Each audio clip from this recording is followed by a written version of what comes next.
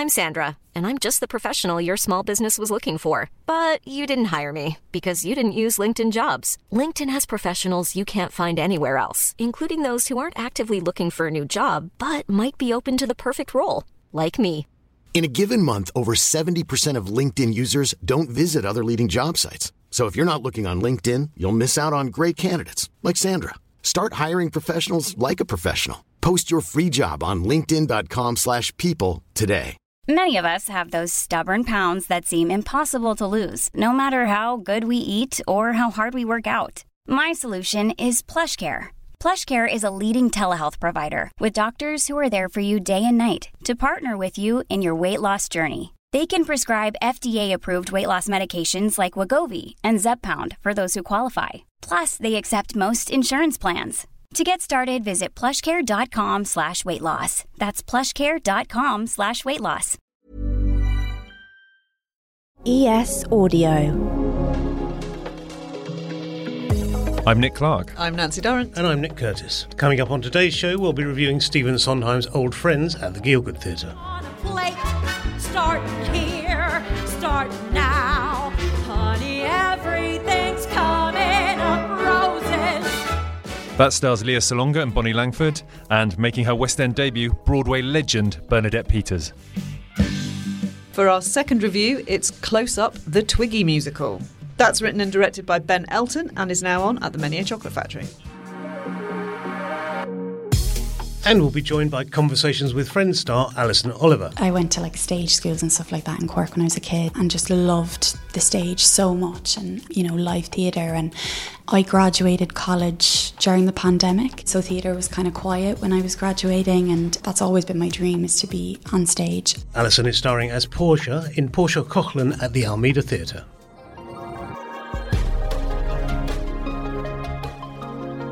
Hello, welcome back to the Evening Standard Theatre podcast. Nick Curtis, I will let you kick off with the big news of the week. Yeah, well, the big news for us this week, and if you have not spotted it online yet, is that the 67th Evening Standard Theatre Awards have been announced. Woo-hoo. It's going to happen, folks. They're coming back bigger than last year, as that was their first year post-COVID. It was a relatively small one then, for obvious reasons. This year, the ceremony will be hosted by the newspaper's proprietor, Lord Lebedev, with the help of co-host David Harewood, Vanessa Kirby, Sienna Miller, and no less than Sir Ian McKellen, alumnus of this podcast. Indeed. And it'll be presented by the brilliant Susan Wakoma. Oh, she's so great. That is some lineup. It's going to be really cool. It's a pretty good lineup. I mean, just delighted to see these names. David Harewood, I've interviewed a number of times over the years. Vanessa Kirby, I did one of the first interviews she ever did, I think, when she was in Three Sisters at the Young Vic a million years ago. And it's just amazing what huge stars these people are now, turning out to support the theatre, that nurtured them. I know, it's so exciting. Last year would have been my first because I joined just pre-COVID, and the date moved and I was at a wedding, so I couldn't go. So this is actually going to be my first ever proper Evening Standard Theatre Awards. It's going to be... my dress dry cleaned. My dress, the only dress. You're going to have a blast. Stephen Daldry once said to me he always loved these theatre awards because they felt like the sort of starting gun for the party season. Yeah, nice. It's all sort of downhill to Christmas from here, really. So when they're drunk from that night, exactly from that night onwards, continuously until. That is the high point, isn't it? It is only downhill from there. It is. I can't obviously reveal the shortlist of the awards because we're going to be choosing the winners next week. But it's good. It's a really good year. Oh, it's and that list is coming pretty soon. It's going to be published pretty soon. So keep an eye on the Standards website or on our social media feeds. It'll be you'll be pleasantly and delighted and surprised, I think. Hooray! Yay!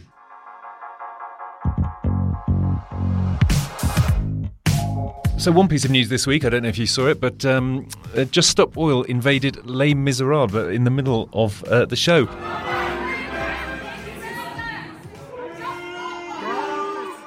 I read a really fun piece by a former writer for me at the stage called Fergus Morgan, who has an excellent Substack, but he talked about how fitting it was that this show, and that scene particularly, just as the actors are about to man the barricades, was for them to charge in at that point. It's hard to protest, really, if you're in the audience, you come to see a show about protest. There was a piece in the, I think it was certainly out in one of their emails today in the Times, where their critic does not agree with Fergus Morgan. He thinks that the theatre is no place for protest, which I thought was a really, really weird thing to say. Yeah. Tell that to the 1970s. Exactly.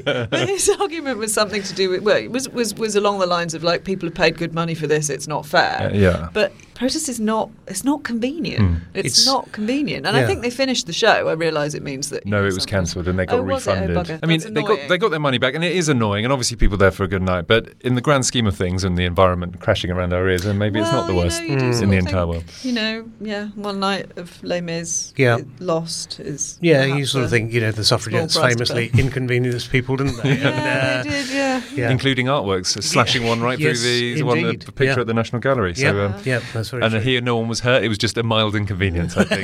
Yes. But yes, in a show about revolutions and upending the normal order, I think, good choice. Well, it's not to be snippy, but actually, having some bit of excitement in Les Mis is actually quite nice. You've seen it too many times. I've seen it too many times. I can hear the people sing. Yes, it's true. Should we get into our first review? Yep. This one is Stephen Sondheim's Old Friends. But, baby, you'll be swell, you'll be great, gotta have the whole world on a plate. Start. That's Leah Salonga singing Coming Up Roses from Gypsy in a performance which, the night I saw it, I thought would probably send the first three rows deaf and blind. It was so powerful. It's one of many of Sondheim's numbers featured in this musical, which we'll get to it all. But I haven't seen it yet. You guys have seen it, but I'm desperate to, because it just sounds like a bit of a laugh. There are more than 40 songs from various musicals. Yeah, it's about... so Sondheim wrote 15 completed musicals, I think, as composer and lyricist. A few others as just lyricist, and one as just one uncompleted, I think. Not quite got my facts there right, but check Wikipedia, you'll find it out. Close enough. Anyway, this is an entertainment arranged by Cameron Mackintosh and sundry other sort of friends of Stephen Sondheim. It's directed by Matthew Bourne. It's directed by Matthew Bourne. Julia Mackenzie, who is one of the great sort of British renderers of Sondheim, had some sort of role in She was co-directing, I think, as well. Yeah. So it's very, very much focused on the shows that Mackintosh produced of Sondheim over here. And the majority of tunes you've heard of are all in it. Yes, So, I mean, to name but a few companies in there, Sweeney Todd. I mean, West Side Story, there's Sunday in the Park with George, there's Follies, there's Into the Woods. I mean, anything you can think of, it is there, really. Rendered by this sort of cream of the crop of both sides of the Atlantic, of people who have been in Sondheim shows and have known Sondheim and go back decades with him in some cases. So I bet this is selling really well. I bet it was full last night when I saw it, and I imagine because it all started. Stephen Sondheim died in 2021, and this sort of outpouring of love for him. They put on a one-off gala, and the scrum for tickets was extraordinary. So they've decided basically to put it on for a couple of months in London. And it is not a piece of theatre in the sense of a dramatic arc of one story, but it was just banger after banger, hit after hit. It's a greatest hits package, and they are great, and there are a huge number of them. It's but just you've never seen Sweeney Todd, have you? No. Did you Try the Priest? I was yesterday to Nick in the office. I was like, oh my god, it's my favourite. Try the Priest was superb. And what's great is there are some of the musicals where there's one or two tunes, but there's a couple where they really focus on it. I mean, it is obviously one for the Sondheim fanatics, but as not a non-Sondheim fanatic, and actually someone who came to it quite late, I found it a really, really exhilarating evening in the theatre. I mean, I've got to say, I've always been nervous of Sondheim. I came quite late to musicals, and I love them now, but it took me a while. Yeah. But Sondheim, I always felt sort of that was the real musical theatre,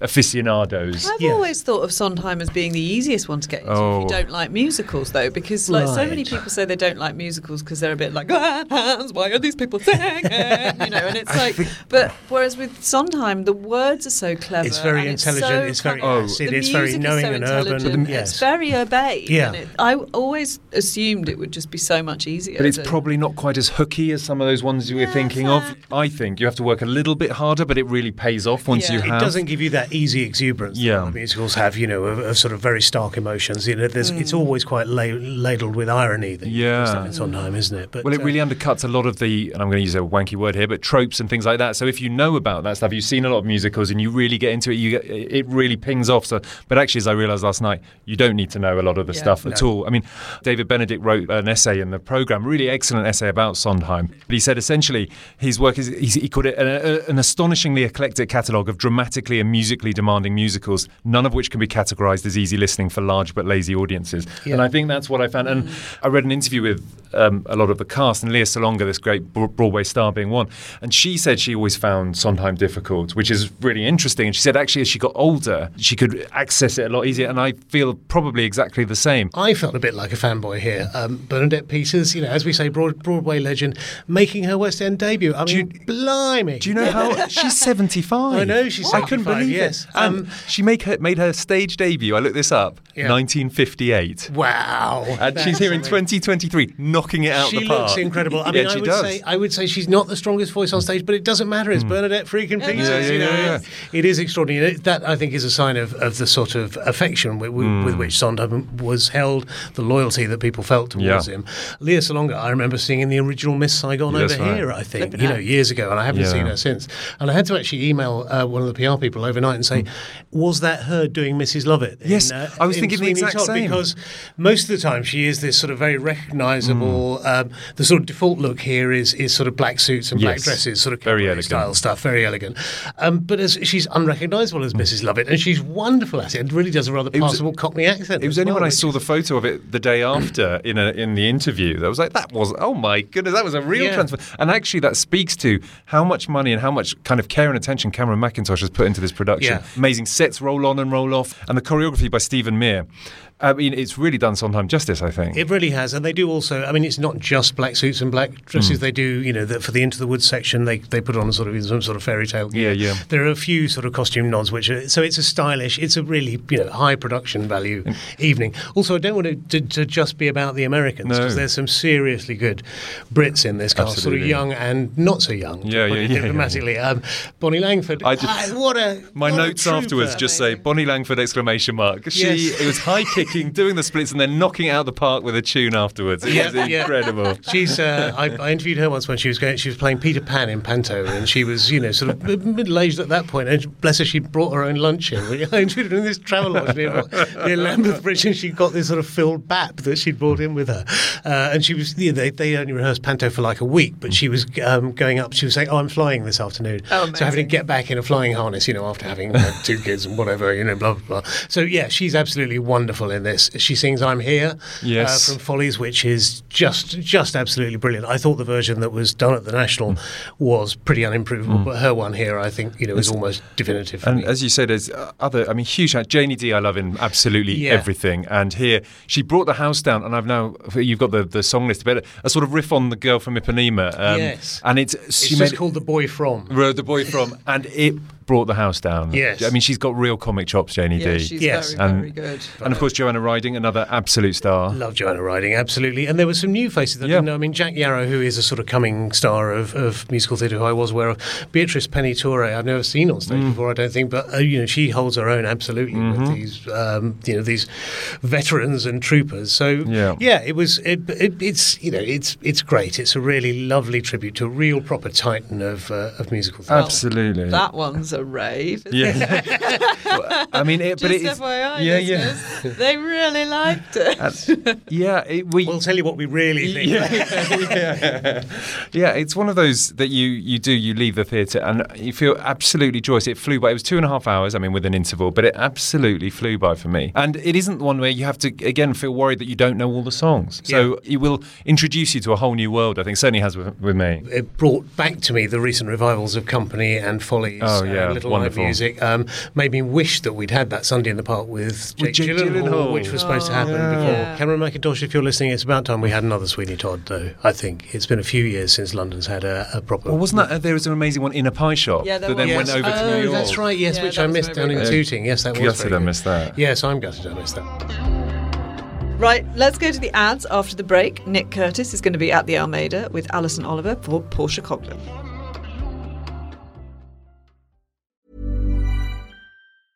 I'm Sandra, and I'm just the professional your small business was looking for. But you didn't hire me because you didn't use LinkedIn Jobs. LinkedIn has professionals you can't find anywhere else, including those who aren't actively looking for a new job, but might be open to the perfect role, like me. In a given month, over 70% of LinkedIn users don't visit other leading job sites. So if you're not looking on LinkedIn, you'll miss out on great candidates like Sandra. Start hiring professionals like a professional. Post your free job on linkedin.com/people today. There's never been a faster or easier way to start your weight loss journey than with PlushCare. PlushCare accepts most insurance plans and gives you online access to board-certified physicians who can prescribe FDA-approved weight loss medications like Wegovy and Zepbound for those who qualify. Take charge of your health and speak with a board-certified physician about a weight loss plan that's right for you. Get started today at plushcare.com/weight loss. That's plushcare.com/weight loss. plushcare.com/weight loss. Hello, I'm Joseph Fiennes, and you're listening to the Evening Standard Theatre Podcast. With me this week is Alison Oliver, who you will know from her TV role in Conversations with Friends, but also she's lit up various stages over recent years in Dancing at Lunacy at the National, in Women Wear the Devil at the Almeida, and now in Portia Coughlan at the Almeida. Alison, welcome. Hello, how are you doing? I'm good, thanks. Thanks so much for joining us on this. Well, for those of us, I thought I'd seen Portia Coughlan before, and reading it, I realised I actually hadn't. So could you just outline what it's about? Yeah, so Portia Coughlan is a play by Marina Carr, and it follows a 30-year-old woman called Portia, and the play is set on her 30th birthday, and she is grieving the loss of her twin brother who died 15 years ago. So this kind of anniversary mark is quite significant because she's lived half her life with him and now half her life without him, and she feels huge unrest and guilt about his death, and we're kind of just following her over these couple of days processing that. Right. Marina Carr writes in a very specific way, a very sort of specific argot. How easy is that to sort of wrap yourself around? It's so extraordinary to work on, because I think so much of the dialect and the voice and the accent kind of unlocks the characters, I find. They all speak in such a muscular way and such a kind of poetic way as well. I think there's huge poeticism in her language. That is true of the communities that she's writing about. They speak in quite everyday colloquial language, but then within that there's like huge kind of relationship to the natural world and how they speak about, like the river is a huge theme in this play. And Portia has a huge connection to that river, and the kind of poetic language in which she kind of speaks about it in her everyday speech with the people that she interacts with is so kind of stunning. You would know if it's a Marina play if you weren't told. It's really How amazing. close is the accent to your Cork accent? It'd be quite different, actually. It's rural Offaly, and I'm from Cork, so it's quite flat and kind of drawn out. And she actually has a version of this play that's kind of phonetically written in the language, so we've been looking at that a lot, which has been really helpful. There seems to be quite a sort of, as you say, the river is very important in the play. There seems to be a real sort of potent connection to the landscape. Yes. Almost a mystical one, would that be right, do you think? Absolutely. I think there's a huge theme in the play about a kind of certain level of transcendence that I think all of the characters are kind of searching for, because they're all living, I think Marina might have, I could be wrong, but I think she described them one day as like they're all mad goblins looking for the light, looking up from the bog searching for the light or something like that, and there's a kind of a darkness within their community or all of their lives, and so this kind of search for the other, or can they be freed from themselves, or what else is out there, is really vital for all of them. And I think specifically for Portia, what she's been through already in her life is kind of extraordinary. She's been through huge grief and huge trauma. Like, it's been really interesting exploring her psychologically, because I think when someone has been through something so enormous, I think trauma kind of unlocks certain parts of your brain or blocks it out, and so she kind of has access to really deep things and really kind of profound things, and I think you see that her exploring that throughout the play of the other world, or the mystery of where her brother Gabriel lives and what that is and can she access it. Yes. You're playing slightly above your age here, aren't you? And yes. Portia is a mother of 3 boys yes. as well, isn't yes. she? Whereas yes. to now you've tended to play, you know, sort of relatively youthful characters yeah. of about or below your own age, haven't you? How's that, getting your sort of headspace into Portia?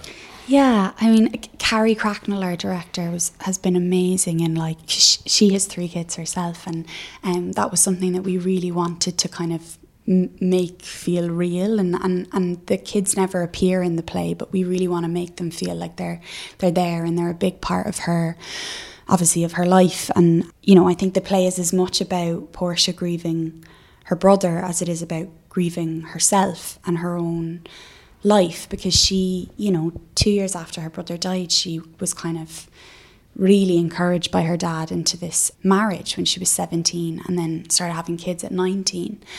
So she has kind of grown up at a rapid pace but not processed a lot of what's happened in her life. And so I think she has these huge responsibilities and expectations on her. But I think she's still almost, a part of her is capped at 15 where she kind of, her life changed drastically. But I think, yeah, just really kind of exploring the experience of motherhood, and her specific experience of motherhood has been very important for me to feel very real and immediate throughout the play. So, yeah. Can we talk a little bit about Dancing at Lunasa? How was that as a show to work on? Oh my God, that was such an extraordinary experience for me. And, you know, I've known that play since I'm a kid and loved it. I've seen it done so many times. And the cast that Josie Rourke, who directed it, that she brought together, I just felt like was so exciting, because I never worked in the National before, and kind of getting to come and do a play in the Olivier with a full Irish cast. And we had Tom Riley, who played the English Welsh character in it, but it was just so exciting. And I think Brian Friel would probably be my favourite male playwright, and I think there's something particularly about that play, you know, exploring kind of memory or nostalgia that I found so deeply moving. And it's one of those ones that I think when people came to see, that reminded them of their auntie or their granny, or, you know, I have older sisters, and even though it's set in 1930s, there were so many kind of patterns or themes that reminded me so much of my own life. And it was just a deeply, like, exciting and moving experience. It's something I think that was very close to his own heart, wasn't it, Brian? Yeah, because it was sort of semi-autobiographically about his own sisters and his own family, wasn't it? It was, yeah. There's I actually went sisters, to... sorry, wasn't it? Yeah, so his I think that it's kind of loosely based on his mother and her sisters. And before we started, I actually went to the Glenties in Donegal to see, because the house is still there, that he spent those summers in. And kind of in a weird way, like Portia Coughlan, the relationship to the space and the land and where those things take place, I think you can feel in the play of like the relationship to the environment. And I think Dancing at Lunasa in particular like has this real kind of, I don't know, like nostalgia feeling that even though you weren't there, it feels like you were there or something, the way it's written. Yeah. But him having kind of that reference point of an actual, you know, it's not directly, but it's very kind of tied into what he did experience. I think you can really feel that within the language. And I met him and his lovely wife at the Evening Standard Theatre Awards just towards the end of his life, and I had to actually end up carrying his award round for him, because he was physically a very small man, and he was quite sort of frail at that stage, and those things are heavy. The poor chap couldn't actually lift it up on stage, but he was an utterly charming man. And I sort of treasure that memory of just talking to him and his missus in the bar afterwards. It was really great. Oh my God. I know you can't talk about TV and film projects because of the actors' strike, which we all heartily support here. You've got your start on TV, but you've done quite a lot of theatre since. Is theatre your main focus? Do you like to mix it up? Is there, you know... Yeah, I think, I mean, like, I came to acting as a kid through theatre, like, you know, like amateur drama. I went to like stage schools and stuff like that in Cork when I was a kid, and just loved the stage so much, and, you know, live theatre. And I graduated college during the pandemic, and so theatre was kind of quiet when I was graduating, and it was something that I always, you know, that's always been my dream, is to be on stage. And then getting to do TV and film, I love that so much, and I think it offers such a different thing. I always kind of see it as kind of, I don't know, it's like different levels or something like that. And I think there's something about being on a stage and getting to, you know, it's as much as what you develop with people in the room, but also I think then the audience, like I think that I find it really informs the performance or how the show goes. And I just find that kind of immediate reaction so thrilling. So I'm delighted to be doing lots of theatre this year because I really missed it. Great. So yeah. Good. Yeah. I read that you're based in Dalston now, is that right? Well, yeah, so I moved to London about I think it's about a year and a half ago or 2 years. Maybe a year and a half ago, and I'm living in Peckham. It's funny. I purely moved there because I was just looking for accommodation, and that's where it came up. But actually, a lot of Irish people actually are in South London. It's a big spot for that. But one of my sisters lives in Dalston, and when I did the play here the last time, I stayed with her, and she's very kindly letting me stay with her again for the previews because it's just so close. So yes, I'll be here for the next week. Are you or a so. Londoner now, or do you still regard yourself as an Irish woman? I mean, I'm here all the time. You know, and I always like getting back to Ireland as much as I can. And I know that eventually I will go back to Ireland. I think I have a huge relationship to home. But I think just in terms of work and stuff, it's kind of this is where I'm basing myself. But I wish I kind of got home more than I do. But yeah, right. Hopefully more. What's the best thing and the worst thing about London? Oh God. I mean, I think I'm definitely used to it now, but I remember when I first moved over, I couldn't get over how you had to like allocate an hour to get everywhere.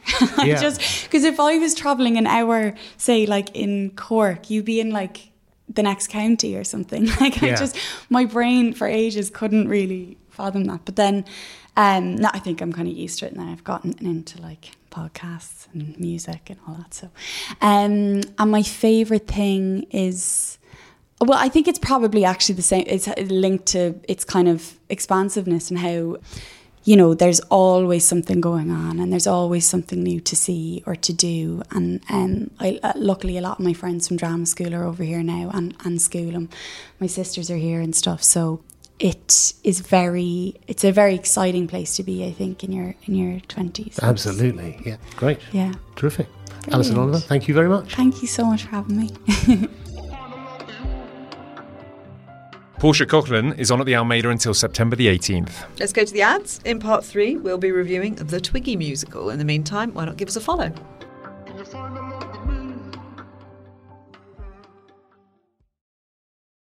Hi, I'm Marisha Wallace, and you're listening to the Evening Standard Theatre Podcast. Welcome back to the podcast. You've seen some other stuff this week. You saw something really fun. Yes, I saw Noises Off, the great Michael Frayn farce. I'd never seen it before, to my absolute shame. And it just builds and builds. It really lived up to all of the hype that I'd heard. It started off as a sort of classic old school English farce, trousers down, doors open, doors shutting. Nothing on. Then the second part of it is behind the scenes while this play is going on, and it's further down the tour and things are fraying quite spectacularly. And the third part is at the very final performance, it's the front again and how it's completely fallen apart. And something happened to me that has not happened to me in the theatre for, I would say, several decades, in which I just couldn't stop laughing by the end. I think my wife was sort of looking askance at the sort of guffawing idiot next to her by the end of it. But yeah, I just really, really enjoyed it. And what was lovely, Michael Frayn was there. Yes. Oh, nice. And he came out on stage and sort of, you know, waved to everyone. And there was a genuine love for this great, great British playwright. He's 90 years old now. And I mean, he's very gracious about this. This has been his greatest hit, and it is bulletproof. You know, he's written all these incredibly intelligent other plays like Copenhagen and you know, wonderful, wonderful stuff. He is the person whose brain I would most like to have. You know, you can argue his merits versus Stoppard or whatever, but I just love his life and the way his mind works.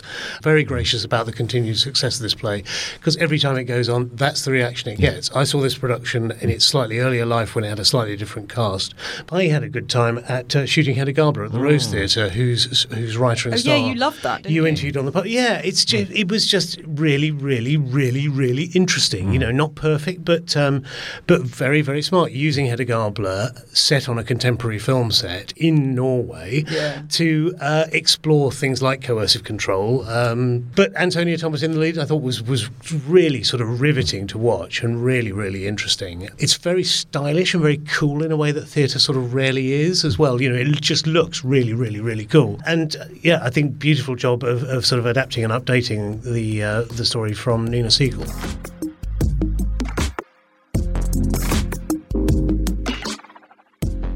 Now it's time for Close Up, the Twiggy musical. So this is a show about the life of Leslie Hornby, who was much more famously known as Twiggy as her modelling career took off.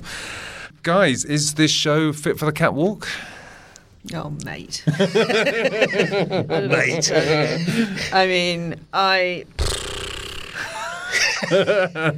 Getting Twiggy with it. The audience around me loved it. They loved it. They loved it. They loved it. They loved it. As I was walking out, there was an elderly lady.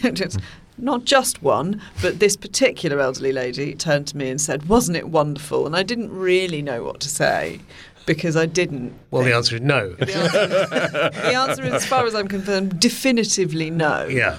But I said that I thought that many of the performances were splendid, which I think is true. But as far as I'm concerned, this is a musical that would have been better as a New Yorker profile. Yeah. Yeah, go on, Nick. It's a compilation musical, so it's using sort of apposite songs of the times to sort of illustrate. What sort of famous ones do we know? Story. Yeah, I mean, sort of some, yeah. I mean, actually, clearly the audience, right, like, the audience was 100%. Well, on the night I went, the matinee I went, so it makes it even more likely. The audience was 100% white and 99% considerably older than me. I was going to say, I thought you were 100 years old. I mean, but they were very, very much older than me, and they did know quite a lot of the songs, especially including the ones I didn't know. It's a sort of whistle-stop tour of the greatest hits of the early part of her career. It sort of stops rather abruptly around about 1981, I think, doesn't it? So you only get the sort of rise and then the reinvention as a sort of actress and musical theatre performer. Yeah, and you know what? I didn't know quite a lot of that stuff. And she's clearly very accomplished. I didn't know about her, how accomplished she was as a designer, that she basically started out making clothes rather than just modelling them. So there is a story to be told here, but it is told not very well. And I think that's because Ben Elton's curse of prolificness, basically. He churns out so much material, novels, stage shows, TV programmes, stand-up tours. I just wonder, how much focus he ever has on any one particular thing. And here, it just feels really, really scanty, really sort of skimpy. She narrates the whole thing. The whole thing is narrated. Yeah. Every single bit of it. It's her telling a story. There's no showing. Yeah. It's all addressed directly to the audience. It feels really lazy. Given it's about Twiggy, I was rather pleased with myself that I described it as pretty thin stuff.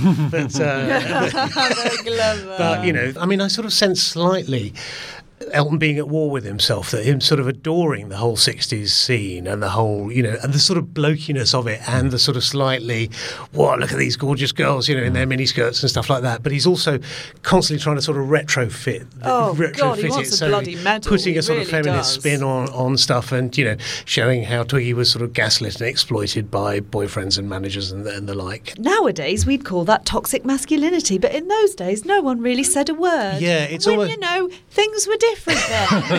But this, over and over again. It's just I think that's called gaslighting.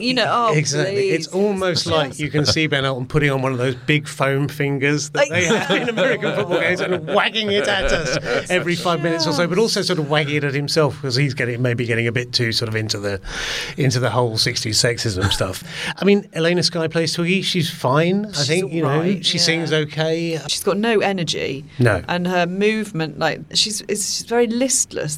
For a woman who, I think she won a Golden Globe, Twiggy, didn't she, for one of the films that was she it The made. Boyfriend, I think, possibly? Yeah, yes, which had yes. a lot of dancing in it. Yeah. And yet, Elena Skye, who plays her, you're never convinced that girl could ever get to the point where she would kind of convince you as someone singing and dancing. And then later on Broadway, where Twiggy got nominated for a Tony. Yeah.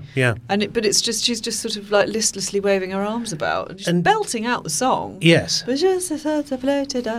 And like, everyone else around her is absolutely hoofing the living hell out of it somehow to make up for the kind of lack of energy at the kind of eye of the storm. Yeah. It's really weird. There's her first boyfriend, Justin de Villeneuve, keeps sort of interrupting the action. I actually thought he was really funny. Yeah, he was quite funny. He's sort of ridiculous. But I mean, her husband and the father of her daughter, who sort of trundles on, Michael Whitney, later on, this sort of... Played by Darren Day. This sort of phony cowboy who comes on wearing a sort of leather lounge jacket and an open neck shirt, and you just think, oh God, this is just the songs they fit him out with are just awful, buttock-clenchingly embarrassing. The direction is really basic. Yeah. And there's so I remember that they gave one song when she's finally leaving him because he's a lovely man who turns out to be a terrible drunk. Yeah. And she finally kind of gets up the courage and everything to walk out the door,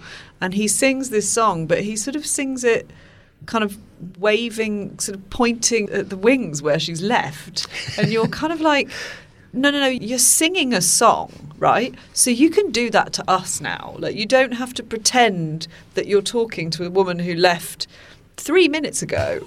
It's really, really strange. Yeah. It's like it's just got no imagination to it. Considering the whole thing is directed at the audience, and then, he sort of ignores them during his sort of huge number. Yeah. I just want to talk very briefly about some of the cast. Yeah. Aoife Dunn, who plays Leslie's friend, or Twiggy's friend, Cindy, her Irish friend from school, and also Lauren Azania, AJ King-Yombo, who plays her mate Kay. Yeah. I thought they were both really, really good. They were snappy, they had great comic chops, their timing was good, their singing was good. They just sort of, every time they popped on stage, they lifted the energy a little bit, and I really liked that. And I also thought that Stephen Serlin, with his incredibly strong northern accent for Norman Hornby, who was Twiggy's dad, was very, very moving, actually. Yes. Just, he kind of embodied that sort of kindness and sense of fun, and his care for his daughter and his wife, who had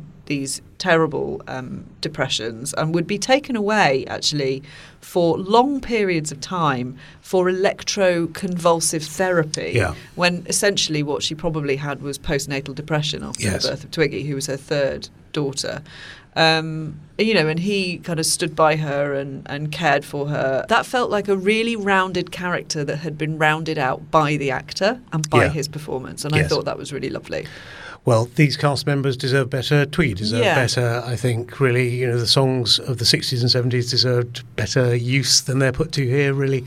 It's just a massive missed opportunity. Yeah, I think you're right. Yeah, although I have to say there was one number that has been stuck in my head for the days since, and I saw this about half a week ago, which was a rewriting of... and I don't know what the name of the song is, but it's that one that goes, "Right said Fred, time to do the..." It's whatever. Called Right Said Fred. It's a Bernard Cribbins one, originally, and the two elder daughters and the dad, while the mum is away having to look after baby Leslie, they do a remade version of that about the fact that the baby can't stop shitting. They can't keep on top of it, and it's actually really funny. So I really enjoyed that. But other than that, I was just a bit like, God, am I still here? If listeners take away one thing from a podcast that has been glorying in the musicianship of Stephen Sondheim, I really hope it is not about a song Right Said Fred about a baby shitting. It's a fair point now. It's such. I feel. I don't want this to be a character assassination. I mean, I've I know people who know Ben Elton who speak incredibly highly of him. I've interviewed him a couple of times, and I think he is a good thing. I just wish sometimes he would rein it in a bit. Be a bit more subtle, spend a bit more time on things. Rather than just banging things out one after the other. Because I think this is the result, really. I think there could be just a lot more showing and a lot less telling. Yes. What actually turned out to be quite an interesting story was sort of lost. Yeah. Well, that's it for this week's episode of the Evening Standard Theatre Podcast. Check out all our other episodes below, which include guests such as Joseph Fiennes, Antonia Thomas, Sir Ian McKellen and Roger Allen, and many, many more. Don't forget to subscribe to this podcast so you never miss us. Thanks to our producer Rachel Abbott, and we'll see you next Sunday.